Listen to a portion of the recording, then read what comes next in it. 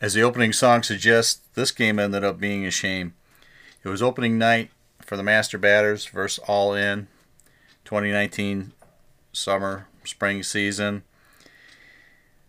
The team took a loss 18-17 after building what looked like an almost insurmountable lead. Some defensive lapses late in the game cost the team victory, in which they outplayed All In almost the majority of the entire night. This one was a true giveaway. Game time was at 9:37. Temperatures were cold. It was 40 degrees. It was in the 40s. Winds were whipping. Not very easy conditions to play in, especially being the first game where folks were coming in a little rusty. The hitting didn't suffer, though, for sure, as you can tell by the final score of 18-17. I'll give you the game recap here. So the first inning started out with a typical Captain Jack walk. He led off the season with a walk, and then the Master Batters went 3 up, 3 down after that to close out their half of the inning. Then All In came to bat in the bottom half of the second, scored a couple runs on a single and a sac fly to take a 2-0 lead after one inning. So not a bad start after one inning, 2-0. Second inning, Master Batters came back, scored a couple runs from RBI, singles from Bags and Greco to tie the score at 2. And then in the bottom half of the second, All In scored 5 runs after a pivotal gaff in the outfield with 2 runners on, none in, and 2 outs. Bags danced with a pop fly in the wind with the ball landing safely, thus allowing 5 unearned runs to score. So after 2 innings, it was Master Batters trailing All In 7-2. It was a shame for Rhino. He pitched a whale of a game tonight, and we'll get to that in the next segment. But the Master Batters came back in the third. The bats came alive with a Curdy RBI, sac fly, an RBI triple by Jake Kaz, a Stapes 2-run bomb. Greco punched in a single for an RBI, and then Eric with an A flipped a wrist shot down the right field line just inside the stripe for a 2 RBI double. And after 2.5 innings, it was the Master Batters 10, All In 7. Defensively, in the bottom of the third, All In went 3 up, 3 down with some nice defense from Whitehouse, Curdy. Stapes made a scoop to end the inning, and then after 3, it was the Master Batters leading 10-7. So things were looking good. The hit parade continued in the fourth as Master Batters pushed 5 runs across. Fueled by a 3-run Stapes no-doubter. He was hot tonight. A Ken Special RBI single and a Ryan Foster RBI single. And after 3.5 innings, the Master Batters led 15-7. Things were looking great. The team shut the door in the bottom half of the inning on All In with Jimmy Letsos making a nice basket catch, a little a la Willie Mays. The conditions were really windy out there. He had to slide under the ball and flip the glove out and grabbed it. Nice grab in left center. And then Bags made a Kevin Mitchell style barehanded catch in right to end the inning. That was an interesting one. I wish I had the film rolling on that one. He reached out with his glove, but the ball stuck in his bare hand for the third out of the inning. And after 4, things were looking great. Master Batters were up 15-7. Moving on to the 5th, the team scored a run on a Stape sac fly, scoring Jake Kaz, who had previously tripled, for a run, making it 16-7. And that's where things went south. And Curdy, an outfielder by trade, wished that his friend Troy Furlong was at the game. 3 errors and a grand slam, and a few hits later, All In scored 9 runs, 6 of them unearned, to tie the game at 16 after 5 innings. It was a mess. The Master Batters should have been out of the inning with at most 2 runs scored, 3, as I said, 6 of them being unearned.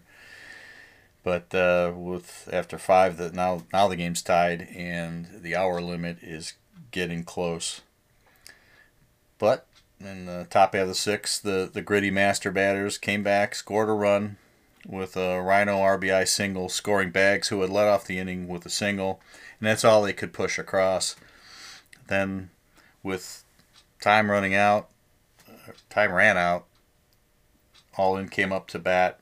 The inning started well with a Kansas Stapes put out, and actually, it's the first time in my memory I've seen Ken throw a ball to Stapes where it didn't bounce or go over his head to where the 6'5" first baseman would have to jump for it. It was a perfect play right to the chest, and the inning started out in grand fashion. Next batter home run, though, to tie the game, and then the winning run was scored later in the inning with a 2-out single to left for an all-in 18-7 win over the master batters. Again, it was an opportunity gone awry for the team, but all wasn't lost. There's more positives out there than negatives, and we'll get to those in the next segment.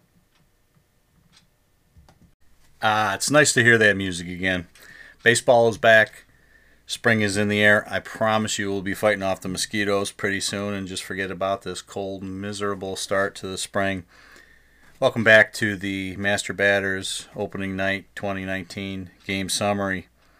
I mentioned earlier that there was plenty of pluses in this game. In fact, much more than the negatives that I saw.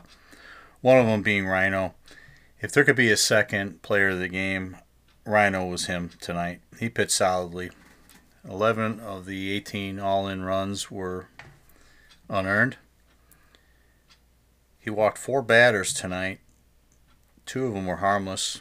Never came around to score. The other 2 were after we should have been out of the inning on a botched fly ball. Rhino had it going. And a lot of the hits that all-in did have were Twizzler types. They did hit a home run or 2. Everyone's going to hit that. It's softball, right? But Rhino did commendable tonight. So good on you, Rhino. Next is Ken. How does he do it? He's like the pinball wizard out there. He's 4 for 4 tonight with 4 Ken specials, as they're calling them now. One of them was a ground ball to third where I swear to God it was dribbling along the ground. Third baseman put his glove down. The ball made a loop over the third baseman's glove, like cartoon style, and then after it passed his glove, continued worm burning on the ground. He's got the magic going. In fact, that one was hit off the end of the bat. That had so much spin on it, it wasn't funny. But Ken just picks up where he left off and just raking singles, including beating the shift that the defense had on him. They were squeezing him, pinching him, and he was still finding holes. Good job, Ken. Jake Kaz returned to the lineup. Nice seeing him healthy after coming back from a torn labrum. He's not healthy enough to play out in the field, but he did extra hit tonight. He went 3 for 4, had a couple of triples and a double, scored a few runs. So welcome back, Kaz. And Eric with an A new addition to the team. He's got some work to do, but he doesn't suck.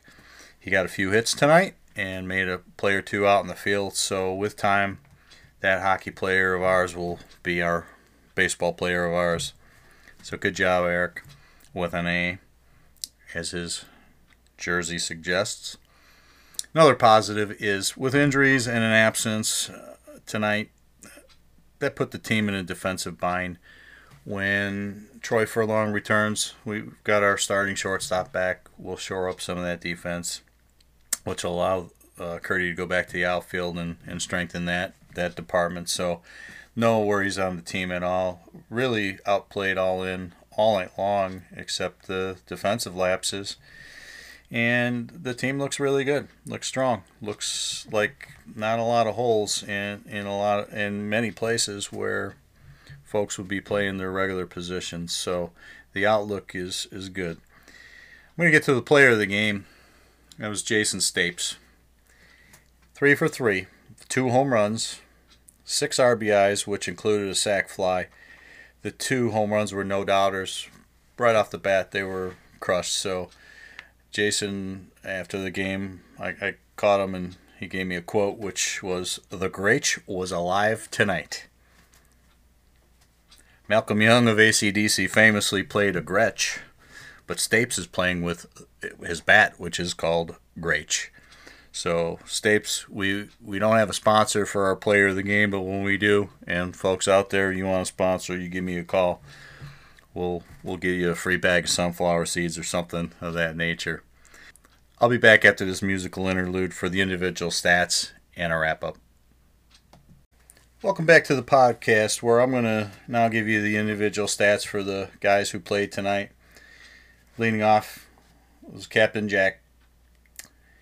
He was 2 for 4 tonight with a walk and an RBI, so Jack continues to get on base. Whitehouse had an unusual off night. He was 1 for 4 tonight, did score a run. Curdy was 1 for 3 with a single, RBI, which was a sac fly. Kaz came back to the lineup. He was 3 for 4 with 2 triples and a double and an RBI. Stapes with the 3 at-bats, 2 home runs and a single for 6 RBIs and the 1 sac fly. Jimmy Letsos, he was 2 for 4 tonight with a single and a double. Bags was 2 for 3 tonight with 2 singles, a walk, and an RBI. Greco had a nice evening. He was 2 for 4 with a couple RBIs. Ken with the 4 for 4 and an RBI keeps on chugging. Again, he's the team's all-time leader in singles. It would be hard not to be when he generally can't leg one out to second, which he almost could have tonight, but he chose not to wield that speed. Rhino had a great night at the bat. He was 3 for 4 with 3 RBIs, including what looked like the potential game winner when the Master Batters took the lead in the top half of the 6th, but that was erased with a couple of runs from all in. So Rhino had a good night at the plate as well as his pitching prowess. And Eric with an A was 2 for 4 with an RBI. Actually, 2 RBIs. He had that wrister that he flinged inside the right field line that scored a couple runs. He ended up getting a double on. Now, I usually have the notables on the website, but tonight I've mentioned a few. I'll get that going next week. It was kind of quiet out there. I think we had eight people out in the crowd and 3 dogs. So hopefully when the weather warms up, we get the crowd going. Next week, the Master Batters have a doubleheader, starting at 8:30 versus Jamesons, and then at 9:30 versus the Scrappers. Thank you all for listening. Talk to you next week when hopefully the Master Batters right the ship with a couple of wins. Goodbye.